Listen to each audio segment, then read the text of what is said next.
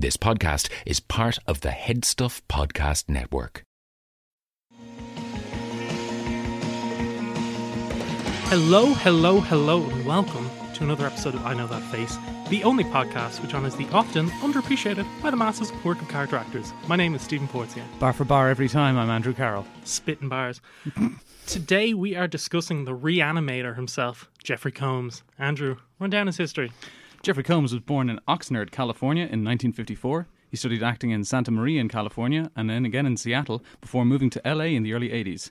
His first horror role came in 1983's Frightmare, but it was his breakout role as the mad scientist Herbert West in Stuart Gordon's 1985 cult classic Reanimator that brought him to fame. So Combs would become a regular collaborator with Gordon in horrors like From Beyond and The Pit and the Pendulum. He is well known for his roles in various low-budget film adaptations of H.P. Lovecraft's stories like The Dunwich Horror and the anthology Necronomicon as the author himself. Outside of horror, Combs has had success in sci-fi TV shows like Babylon 5 and The 4400 and has had numerous guest roles as various aliens in 3 Star Trek series. He has also lent his voice to animated shows such as Justice League Unlimited, Teenage Mutant Ninja Turtles and Transformers Prime. What is it about Jeffrey you find so interesting? I really like Reanimator. And I based it entirely off that, not realising that most of the other horror movies he's in aren't as good as Reanimator. Some of them are still good, but none of them hit that kind of punk, like, gory, goopy, acerbic wit that Reanimator has in spades. This is interesting because I feel like we've swapped roles because prior to preparing for this, I only knew Jeffrey Combs from Castle Freak, a movie I've watched fairly recently, and I'll get into it a bit more, but it's a movie that I don't think suits his particular talents. So I was wondering, like, would I enjoy checking out more of his oeuvre? But like similar to Donald Pleasence, and you know, when we binged those Carpenter movies, I had a great time for the most part preparing for this and like checking out Combs's, you know, frequent collaborators' work. You know, Stuart Gordon, who recently passed away. Yeah, R.I.P. a legend. I was going to say, where do you rank Gordon in comparison to some of the other directors we've covered in the last few eps, like Carpenter and Cronenberg? I've only seen a couple of Gordon's films. So I've seen Reanimator, and I don't think he made the next 2 Reanimators. No, it was Brian Usna, who's like his creative partner. Yeah. I've seen Reanimator From Beyond, and I think he definitely directed a segment of Necronomicon, which is probably the best segment. And Pit and the Pendulum. And Pit and the Pendulum as well, yeah, I've seen that. So I think, okay, so Carpenter number 1, of the directors we're talking about, yeah. Whoa, okay. Carpenter number 1, Cronenberg number 2, Stuart Gordon number 3. I'll go Cronenberg 1, okay. Carpenter 2, Gordon 3. I feel Gordon pushed those older horror Poe Lovecraft adaptations Hollywood used to pump out, you know, and made them more weird and more violent and more sexual, more fast-paced. However, I think Carpenter and Cronenberg at the same time were changing the genre forever. Yeah, you know what I mean? Yeah. Like Carpenter cultivating subgenres like the slasher or the siege thriller, and Cronenberg making horrors as intelligent and as serious as dramas, as good dramas. You know what I mean? But we'll get into Reanimator, which is your favorite, and it's Combs' most iconic role, and it's a series where he is the star. He is the title character. He is Herbert West, Reanimator. Herbert West is at the top of his class in medical school. How can you teach such drivel? These people are here to learn, and you're closing their minds before they even have a chance. He's brilliant, but a little weird. I've broken the 6 to 12 minute barrier. I've conquered brain death. His experiments have always been unorthodox. You watch a trilogy, Reanimator, Bride of Reanimator, and Beyond Reanimator, so I'll let you go off, King. Yeah, okay. Jeffrey Combs plays Herbert West, a medical student of unparalleled genius and madness with an obsession with conquering death using his not-quite-patented reagent serum. So he's this guy who's obsessed with, who invents this serum, we don't really know how, this bright green fluid that he injects into sometimes living people, but mostly dead tissue in an effort to bring them back to life and conquer death. But the people the bodies he injects it into essentially become zombies and go crazy and start killing people, and it all goes to hell, basically. And he spends about 20 years doing this over the course of 3 movies. And Reanimator, which is directed by Stuart Gordon, is the best of them.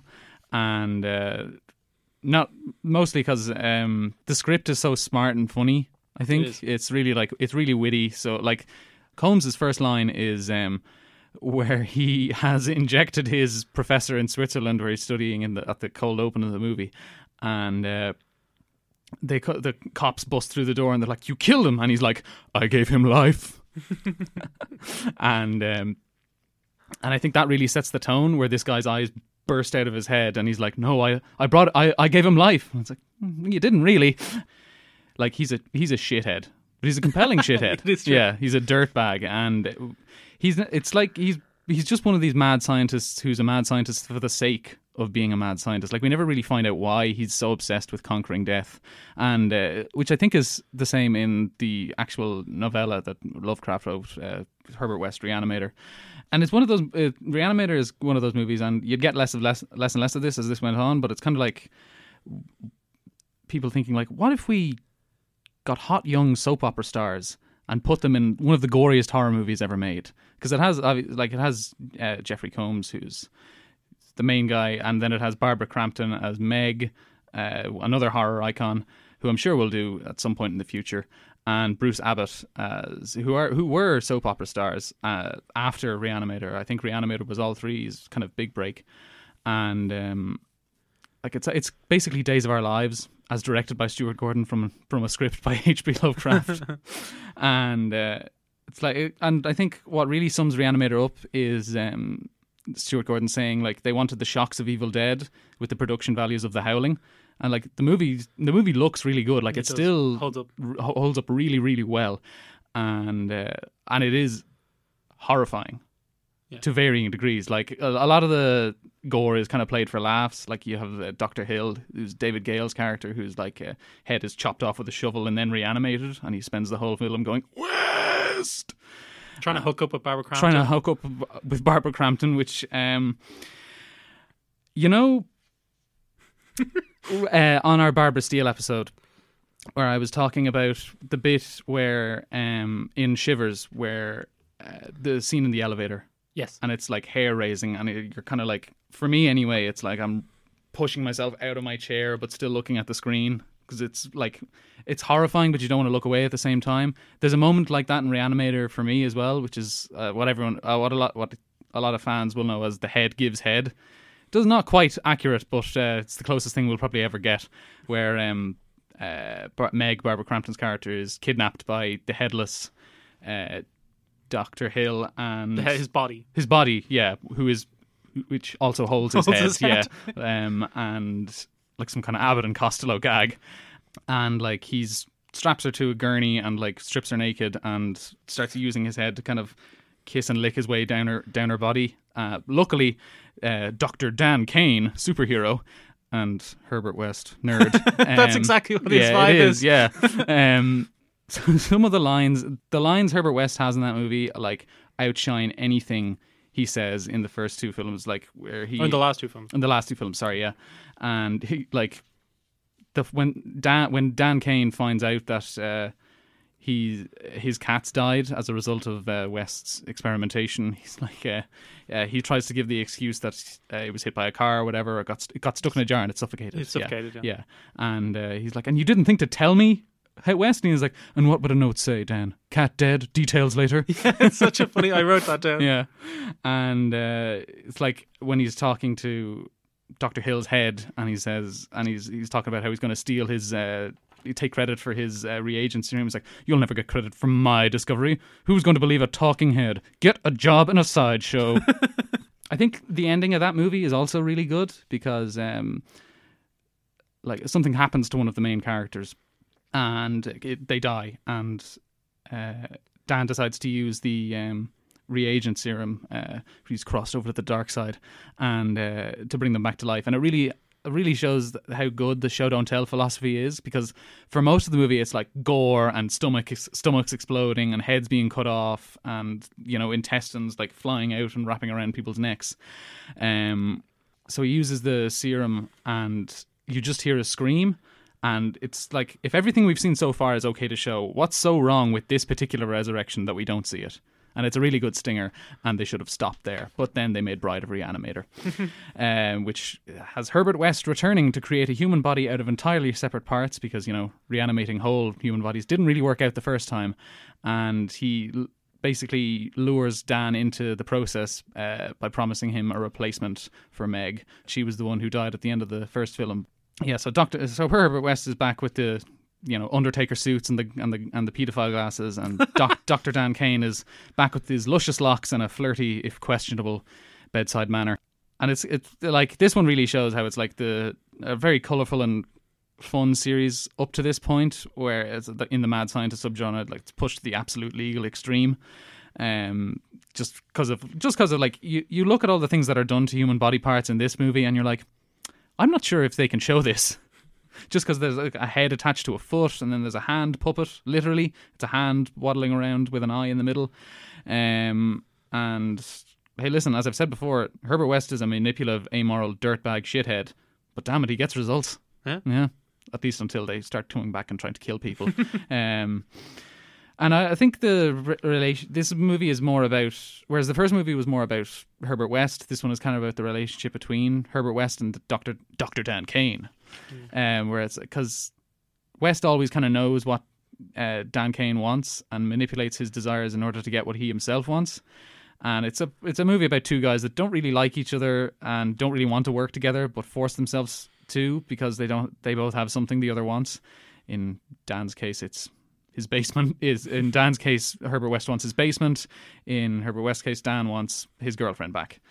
And this is the point where the movies start to fall off for me, because obviously the script isn't as good or as funny, but it's Bruce Abbott's performance really stretching the limits of credibility, because he's dating like a hot young Italian woman in this movie, and somehow we're expected to believe he falls in love with a reanimated corpse. Yeah, because that's how life works. And death. And then there's Beyond Reanimator, which is crazy as well, which has Herbert West, who Jeffrey Combs returning to the role for the third and possibly final time, who has been imprisoned for a murder committed by one of his zombies 13 years before, and he's continuing his experiments in prison with the assistance of the new prison doctor, Dr. Howard Phillips, who's played by Jason Barry, who people might know as Tommy Ryan in Titanic or Declan from Love Hate.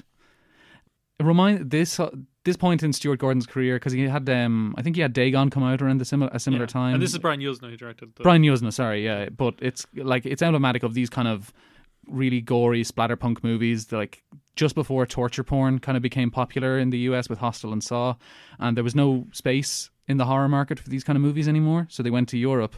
And it just reminds me of the Al Pacino quote in Once Upon a Time in Hollywood. It's like, "Oh, do you go to Spain and make fucking gore movies?" And the main villain in this, whereas in Reanimator you had Dr. Hill, who's really creepy and has a great voice, and then in the second one you have kind of a lesser one, but he's this really large, tall and fat police officer called Lieutenant Chapman, and he's really weird and he makes a great zombie. Whereas in this one you have a Spanish actor called Simon Andrew, and the prison warden in this, Warden Brando is his name, is very different from Dr. Hill and Lieutenant Chapman in a bad way, because he looks like a Chuckle Brother. Oh, yeah.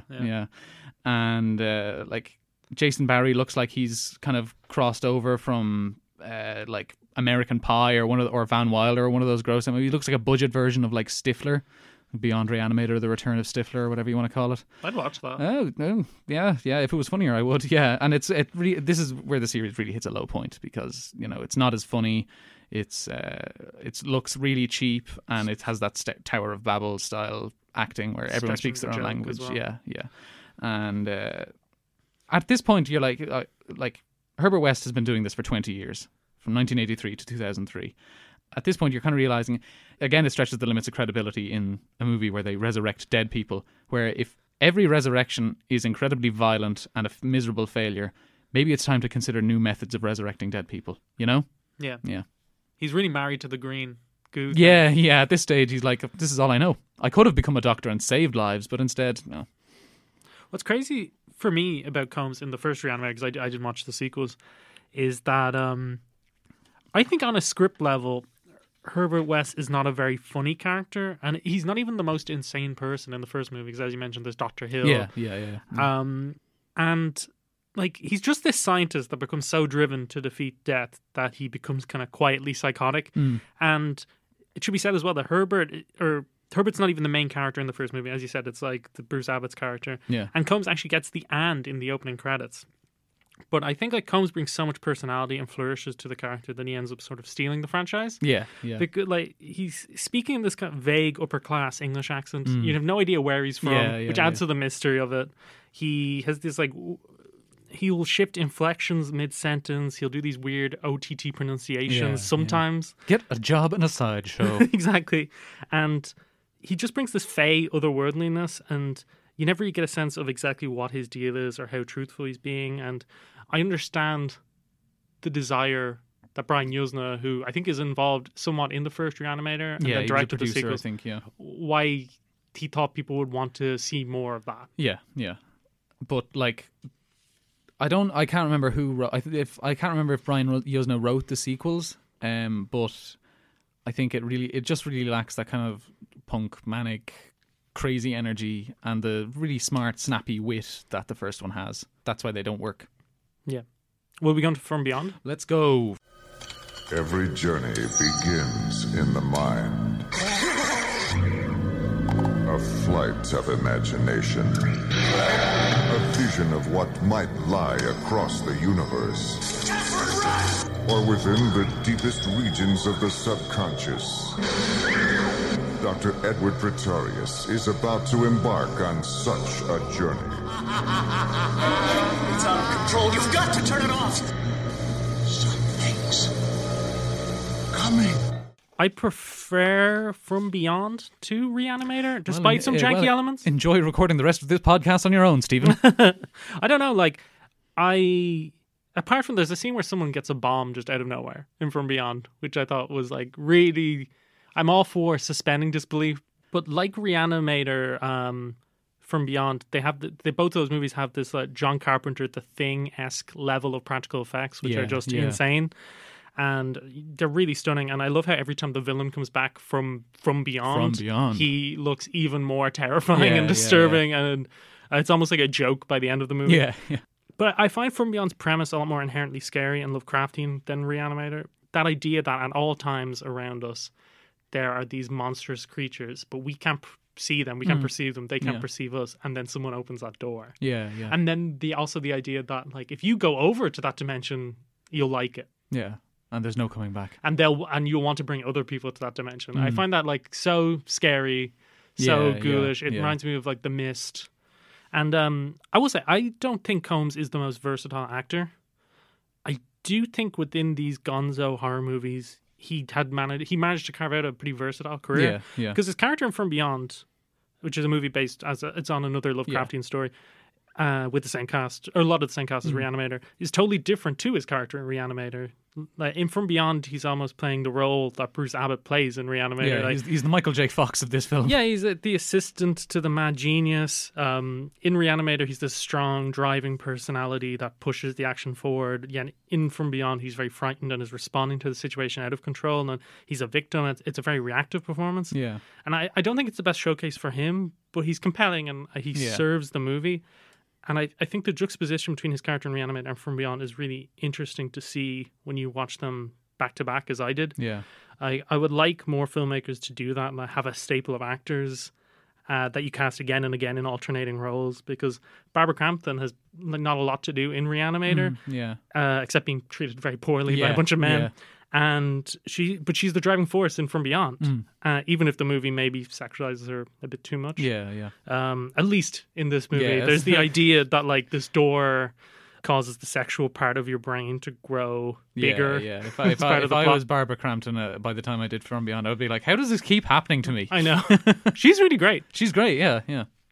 Did you like From Beyond? I know you're less hot on it. I liked it less than Reanimator. I still did like it. I love the colours. It's a very colourful movie. Lots of orange and purple, because it's about like Dr. Crawford Tillinghast, who's Jeffrey Combs, who's a scientist attempting to stimulate the pineal gland using a device known as a resonator. And after accidentally discovering creatures from another dimension, his boss is Dr. Edward Pretorius, played by Ted Sorrell, is sucked in and changed. And with the help of Dr. Catherine McMichaels, played by Barbara Crampton, and Detective Bubba Brownlee, who's played by Ken Forey, Dr. Tillinghast must try to stop the dimensions crossing over. And I think the key point there is Detective Bubba Brownlee. It has one of maybe the best deaths in like a horror movie, because like I think most people just to come full circle on the topic of bugs that we started with Phenomena in our Donald Pleasance episode, I think that movie is all about how people, how bugs are our friends and can help us. Whereas in this one, it's like, oh no, bugs are bad, especially when they come from an alternate dimension and eat everything of you below your shoulders, which is what happens to Bubba Brownlee. We just do all the Gordons. Yeah, I do love the bit in From Beyond where Combs gets like interdimensional sight or whatever because of the little tentacle coming out of his head, and he's like, beautiful, and it looks like a shitty thermal image. Jeffrey Combs on IMDb said it looks like a dog's dick on his forehead. That's true. It does. Yeah, it does, yeah. As you heard in the intro, this show is part of the Head Stuff Podcast Network, Ireland's largest network of independent podcasts. There's plenty of other great shows to check out on the network. Here's a taster of one. What is Dubland? We have to explain what Dubland is. The Dubland podcast is an eternally pregnant woman. I've been pregnant 3 times. Yeah, but you've been pregnant since I met you. Right, okay. Hanging out with a neurotic middle-aged toddler, and the way that those two people from very opposing sides of the world see the world around them. Is that it? I is think that that's a good it. explanation of it? That's a very good explanation. You can listen on Spotify, you can listen on iTunes, you can listen on the Head Stuff Podcast Network. We're on the Head Stuff Podcast Network. Shove your Dublin podcast up your ear holes. And now, back to the show. Okay, so Pit and the Pendulum. The Spanish Inquisition, a time when religion was fear. There is one faith, and all else is sin. Innocence meant death. And love was lust. You bemoaned in our Barbara Steele episode the lack of a pit and pendulum in Roger Corman's 1961 masterpiece starring Vincent Price and Barbara Steele in a key, totally overdubbed supporting role. 30 years later, Stuart Gordon made a movie based on the same title. Did you get what you wanted? To paraphrase Gladiator, were you not entertained? No, I wasn't. I stopped watching it halfway through. Oh, I watched the whole thing. Right after Oliver Reed is bricked up, I was like, right, I'm done. Oh, you didn't? I like that. I like that scene. I think that's I like compelling. that scene as well. It's a good, fun, quick adaptation of Edgar Allan Poe's The Cask of Amontillado. But I think it was the last film I watched in the Combs films, and I think I was kind of struggling with being disappointed too many times. So no offense, Jeffrey. It's not your fault. At this point in time, we've had so many great horror novelists and filmmakers that they're all about getting to the good stuff usually. And the problem with adapting a H.P. Lovecraft story or an Edgar Allan Poe story is that they're great idea guys, but the execution was always poor, and in adapting them, sometimes things can get lost in the shuffle. So like the things that people are really there for, so the scares, the gore, the mad speeches and stuff, that just either doesn't manifest at all or manifests in the wrong way. And I think things manifesting in the wrong way is what happens in The Pit and the Pendulum. I think the movie's really weird, but I did think it was fascinating, if not entertaining, because it has less to do with Corman's take on the story and feels more akin to another movie I've talked about in the podcast, Flesh and Blood, the Paul Verhoeven movie. Oh yeah. That's true. Yeah, you're right. Because it's criticisms of organized religion and its 15th century setting and its seeming desire to make the audience feel really uncomfortable in portraying all these like real life horrors. And I guess you can make the argument it's sort of a thematic prequel to the Corman movie, because in that movie it was all about Price's character's trauma over having this dad who's this psychotic torturer for the Spanish Inquisition, who were persecuting anyone who wasn't Catholic, basically. And in Gordon's movie, the main character is this devout Catholic torturer called Torquemada, played by Lance Henriksen. Almost too good. He's so intense. Someone who has tortured people for so long in the name of Christianity that he's lost sight of why he's doing it, and it is so messed up that when he sees a woman he's sexually attracted to, he believes she must have put a spell on him and arrests her for being a witch. And Torquemada has this group of underlings who help him torture, with Combs playing the record keeper of the torture. Clerk, and it's a performance that reminded me of like Peter Cushing or Donald Gleason in Star Wars, like this type of bureaucrat figure who likes the power that comes with aligning with the bad guys, and is morally corrupt, for sure, but isn't that devoted to the cause. He's not a full-blown psycho. And it's a pity Star Wars was on hiatus at the time Combs was in his prime, because I think he's pretty great in this. That comedic energy that I believe you have to settle for Star Trek. Exactly. That comedic energy, I believe, is hardwired into his performances. Helps bolster, I think, Gordon's satirical elements. Like, there's some black comedy in the whole, like, he's put her on torture level 2 today. On the book, she's supposed to be on level 1 to watch other people get tortured. Or he also has the line where it's, how can they confess if they don't have tongues? And he also has this all black getup, like the cloak, the silly hat, the glasses. The terrible wig. Yeah, it's gothic as fuck. Yeah, he's the ultimate medieval toady. Yeah, I also thought that when I heard that Combs was in this movie set in the 15th century, I thought that he was too modern, but he fitted in pretty great. Yeah. Especially because everyone's just doing their own accents. Yeah. I think there's some really great stuff in this movie, I'll say. Like, I love how it depicts how terrible the 15th century must have been. I think what it's criticizing, this religious devotion to the point of insanity, is always timely, always worth talking about. And I think the scene where our main heroine Marie is about to be tortured and she transports her mind with the help of another witch who's being tortured into this like serene countryside alternate reality to escape the pain, like, is really amazing. And you probably missed it at the end of the movie. There's this incredible gunpowder sequence where that witch character is about to be burned at the stake and she swallows loads of gunpowder so that when she burns at the stake she just like explodes and loads of people die. It's awesome. I did get a little bummed though when I realized the whole movie would be failed prison escapes. Yeah. And it does get a bit repetitive, but also Flesh and Blood, which is set in the same time period, is a movie where Jennifer Jason's lead character goes through not exactly the same, but similar traumas to our heroine here. But it also spends as much time, maybe more time, showing her trying to reclaim power over the situation and find her place in the world. Whereas in Gordon's Pit and the Pendulum, a lot of it is the main character, Maria, played by Rona DeRicci, who I think is kind of wonderful as this like beam of hope and joy, being mistreated by this like host of lecherous male Catholics. Yeah.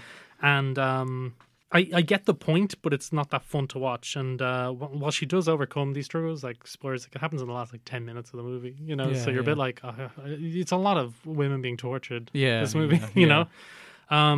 Wait, can I talk a little bit about Castle Freak? Yeah, of course. Yeah. I won't spend too long on this because it's the one I'm a bit foggy on because I watched it a few months ago just randomly on Shudder. It's on there as part of the Joe Bob Briggs series. Oh, yeah. After inheriting a 12th century castle which belonged to a famed duchess, John Riley, played by Jeffrey Combs, and his family, including his wife Susan, Barbara Crampton, and their blind teenage daughter Rebecca, traveled to Italy to visit. Susan blames John for the death of their 5-year-old son in a drunk driving accident, which also cost their daughter her eyesight. Okay, yeah. So the three plan to stay at the castle until they can liquidate the estate, but unbeknownst to them, the Duchess's son, who was kept imprisoned and tortured by the Duchess in revenge for her husband leaving her, still lives in the dungeons of the castle. And it's this deformed castle freak, essentially. While based on another H.P. Lovecraft story, it's the only Gordon movie that I've seen not rooted in both comedy and the supernatural. Like, everything that happens in this movie could feasibly happen in real life. Yeah. And it has its pleasures because it has this great setting and interesting premise and a nicey, twisty plot.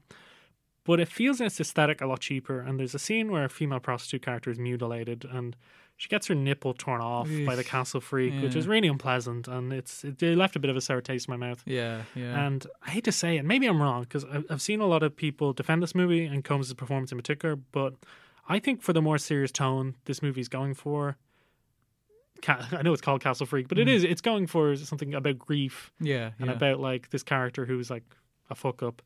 Like, Combs is miscast. He's meant to be playing this perpetual screw up, dealing with grief and trying to get his family to forgive him, but he's so over the top because like he's doing all these tricks, you know. And Gordon's reined back here in terms of his tone, but like Combs isn't. And there's a scene in a bar where he gets drunk and accidentally picks up the aforementioned prostitute, and he just doesn't seem like a real person. Like all I could think of was Jim Carrey in The Mask. You know, like, smoking, somebody stop me. He's on that level. And like, I just think this part requires a bit more nuance, and it might not be a Combs problem because like I think the script is not the best either. Maybe better than something you'd expect for a movie called Castle Freak, but not as good as, you know, Gordon's other movies. Yeah. You watch Necronomicon, yes. From the very depths of hell,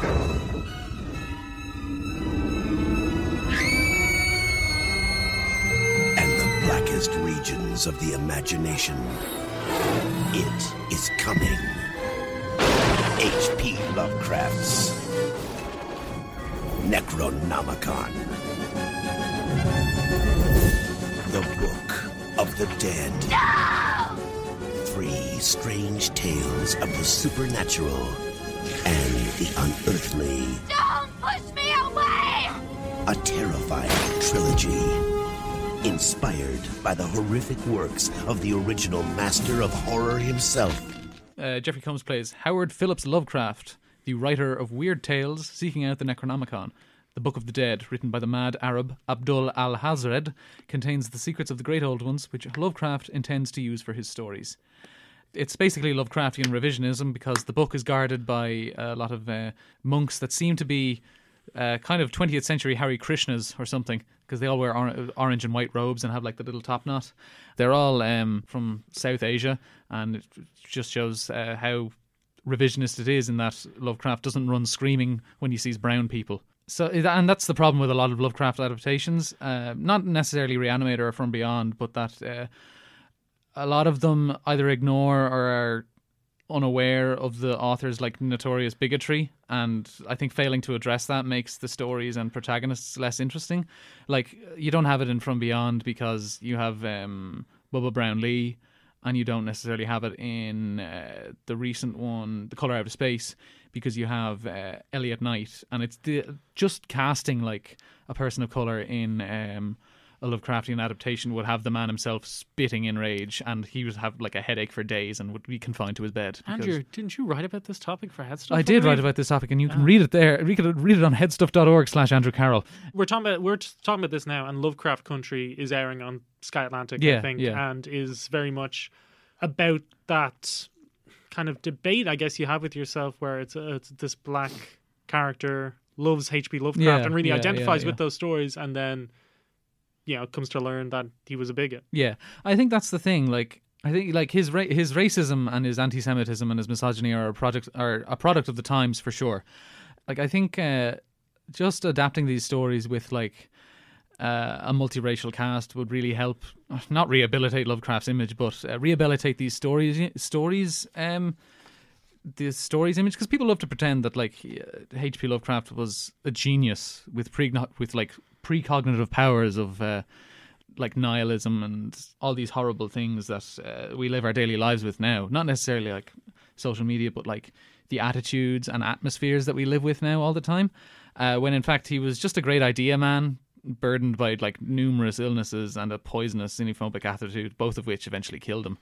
Yeah, that's the main problem. Like, if people were more willing to address who he was and what his views were, I think the adaptations would be better and stronger and have a lot more depth to them. With that said, I only managed to watch 2.5 of the stories because it's an anthology. Or no, 1.5, sorry. But the first one is the best one because the effects are done by Tom Savini, and it's called The Drowned, where it's a really good little story about grief. I'm kind of glad it stopped in the middle of the second one, because I read what happened in the other two and it was like, oh, these don't sound that great and the effects sound kind of crap. Did you get to see Combs? Yeah. He's at the start, and he's in between each tale as well. And I think I caught the end on YouTube. But he is good. It's just the problem that like it's an outdated view of H.P. Lovecraft. And not necessarily that's an outdated view. I just think people were like blissfully ignorant or like willingly ignorant of who the man actually was.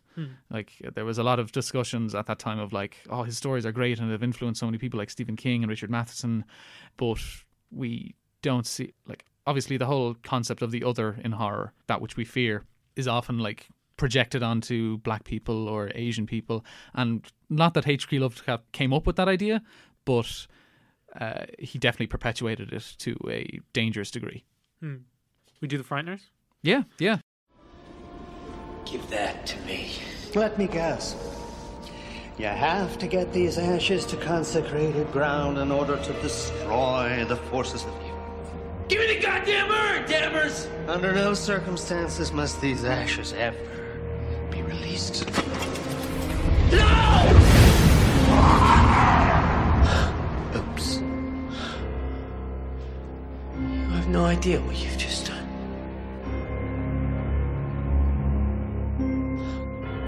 You just don't get it, do you, Frank? This is all about your pathetic need for self-glorification. You are such an asshole. I haven't seen The Frighteners, but it sounded good, and I'm sorry I didn't watch it. Yeah, it's this fascinating movie to me because it's directed by Peter Jackson, post Bad Taste and Brain Dead, these gleefully gonzo and cheap New Zealand horrors, but pre-Lord of the Rings and King Kong. And you really get the feeling he's trying to fit the irresponsible, wacky vibe of his early work into the Hollywood system, which demands certain story conventions but it also gives Jackson the money to mess around with special effects and stuff. So after a tragic car accident that kills his wife, a man, played by a brilliant Michael J. Fox, discovers he can communicate with the ghosts of dead people, but it's only dead people who decide, rather than going to afterlife, to hang around on Earth. And he uses this ability to con people, so he gets his ghost friends to haunt a house and then shows up seemingly to get rid of the poltergeist. Yeah. But he's not really, because they're his mates. Yeah. However, when a demonic spirit appears and starts picking off the residents of his town, he may be the only one who can stop it. So I like a lot of The Frighteners. It has a sort of fast-paced punk energy. There's some killer sight gags. We are introduced to Fox's character at his most scummy, showing up at a funeral to hand out business cards before crashing his car into someone's garden. It's like, the vibe is almost like similar to one of my favorites, War on Everyone. And adding to this comedy and sort of stealing the film is Jeffrey Combs as Milton Dammers, this eccentric FBI agent with a vendetta against Fox's character. Get a job in a sideshow. He believes Fox killed his wife and got away with it. Dammers was also a former undercover agent known for his work with cultists, which caused him to sustain multiple massive mutilations and be driven to the brink of insanity. Jesus Christ. The Frighteners, I should say as well, Frighteners features Orly Ermy from Full Metal Jacket playing the ghost of a master sergeant who's mean to Fox. So it's a movie that riffs on films that came before. And similarly, Combs was cast because Jackson loved him in Reanimator. And the character is essentially Herbert West, but dialed up to 11. Even to the extent that in Reanimator it suggested that West doesn't like powerful women because he seems a bit scared when Barbara Crampton yells at him over the cat. In The Frighteners, Combs has a full mental breakdown anytime a woman shouts at him.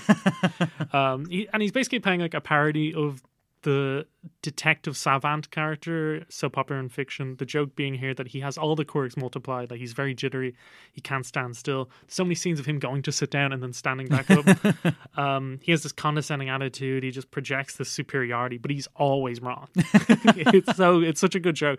There's this great sight gag where he's in the police station talking about Fox's character, and he says, "I seriously doubt we'll see Mr. Bannister anytime soon. The man is resourceful beyond anything you can comprehend," as we see Michael J. Fox entering the police station from behind him. And I don't think The Frighteners totally works because it's a CGI-driven movie at a time when CGI lacked physicality, so the look of it doesn't hold up great. Like, From Beyond and Reanimator generally look better. Also, the storyline is a bit of a mess because it has all these different side characters and plot lines, which I feel are there to distract you from the fact that the movie's driving mystery is pretty easy to crack. Yeah, I like its comedy horror tone, and Combs seems to embody this weird gonzo funny tone of early Jackson, which I think is similar to Gordon, but maybe less sexual, but more scrungy. And after the Hobbit films and The Lovely Bones, it's a mode I'd be curious to see Jackson revisit. So Would You Rather? I watched this on Netflix not knowing anything about it, but was pleasantly surprised. I'm hosting a dinner party tomorrow night, and I'd like you to join us. Oh, there'll be other guests there. People who just haven't received a fair shake in life. And the evening will culminate with a game. Desperate to help her ailing brother, a young woman, played by Brittany Snow, along with a group of other contestants, played by some great character actors, unknowingly agreed to compete in a deadly game of Would You Rather, hosted by the brilliantly named sadistic aristocrat Shepard Lambrick, played by Jeffrey Combs, where the last person standing gets anything they want. Get a job in a sideshow. I don't think this is as good, but Would You Rather reminds me of the first Saw film in that it's like watching a grim social experiment while you are safe at home. Like, rather than torture porn, which a lot of movies after Saw in that vein were later tagged with, which you mentioned earlier, more full circle.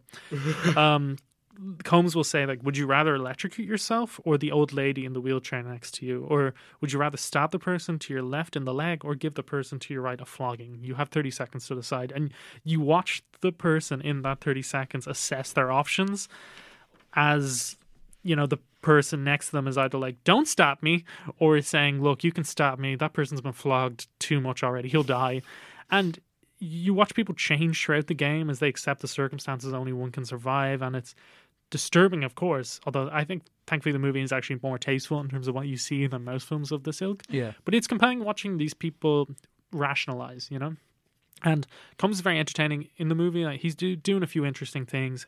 He's playing this heightened satirical version of the kind of multi-millionaire who presents himself to the public and wants to think of himself as being altruistic and charitable, but can barely keep contained his resentment for poor people, asking for what he sees as free money. When he presents himself at the beginning as this benevolent rich person, there's something so artificial about it, something so fake. Like it's like he's trying too hard.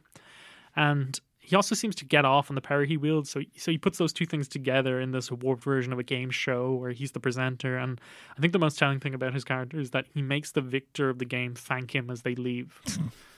Even after putting them through all this horror, he still sees himself as a good person. Yeah. And Combs' natural weirdness and heightened energy suits the character well. He gives a lot of sinister lines on the page, a dose of black comedy just in the way he delivers them, which is sort of the story of his life, I think. Yeah. He has also aged gracefully, I think. That's true, yeah. This movie came out only in 2012, and I feel like he's overdue a resurgence. Yeah. Preparing for this episode made me see why Combs is this cult figure in the horror community, and I'd like to see him as the veteran character in more modern horrors, akin to someone like Barbara Crampton, who will pop up in Channel Zero. Yeah, you're like, it's great to see her. You know, you'll see these like even Ken Foree or people like that. Yeah, if any of our listeners have Shudder, there's a great 4.5-hour documentary on it called In Search of Darkness, which is about 80s horror from 1980 to 1989, and Jeffrey Combs features in it a lot.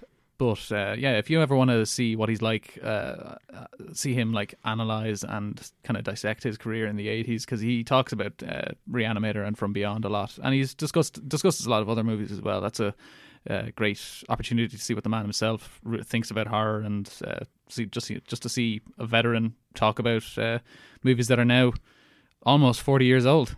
Yeah. I don't want to put you on the spot, but is there anything, as having watched that, is there anything noteworthy that Combs said about his career?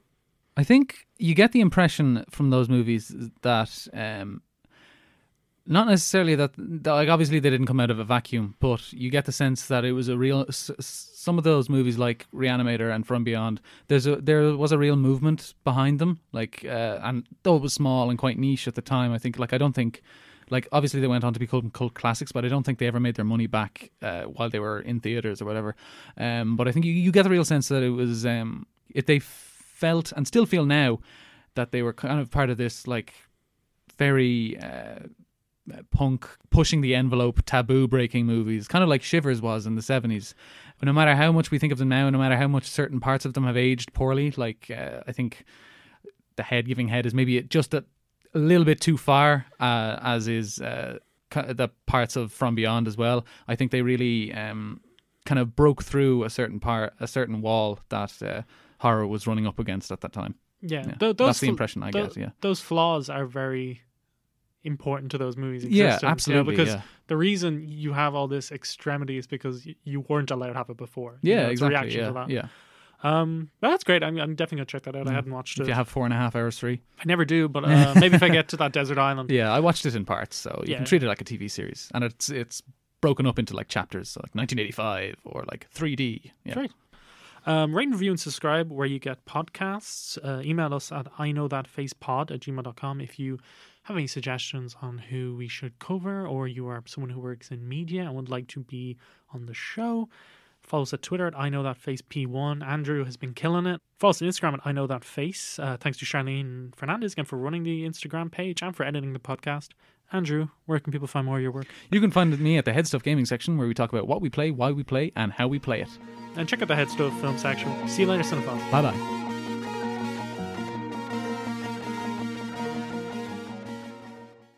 This has been a production of the Head Stuff Podcast Network.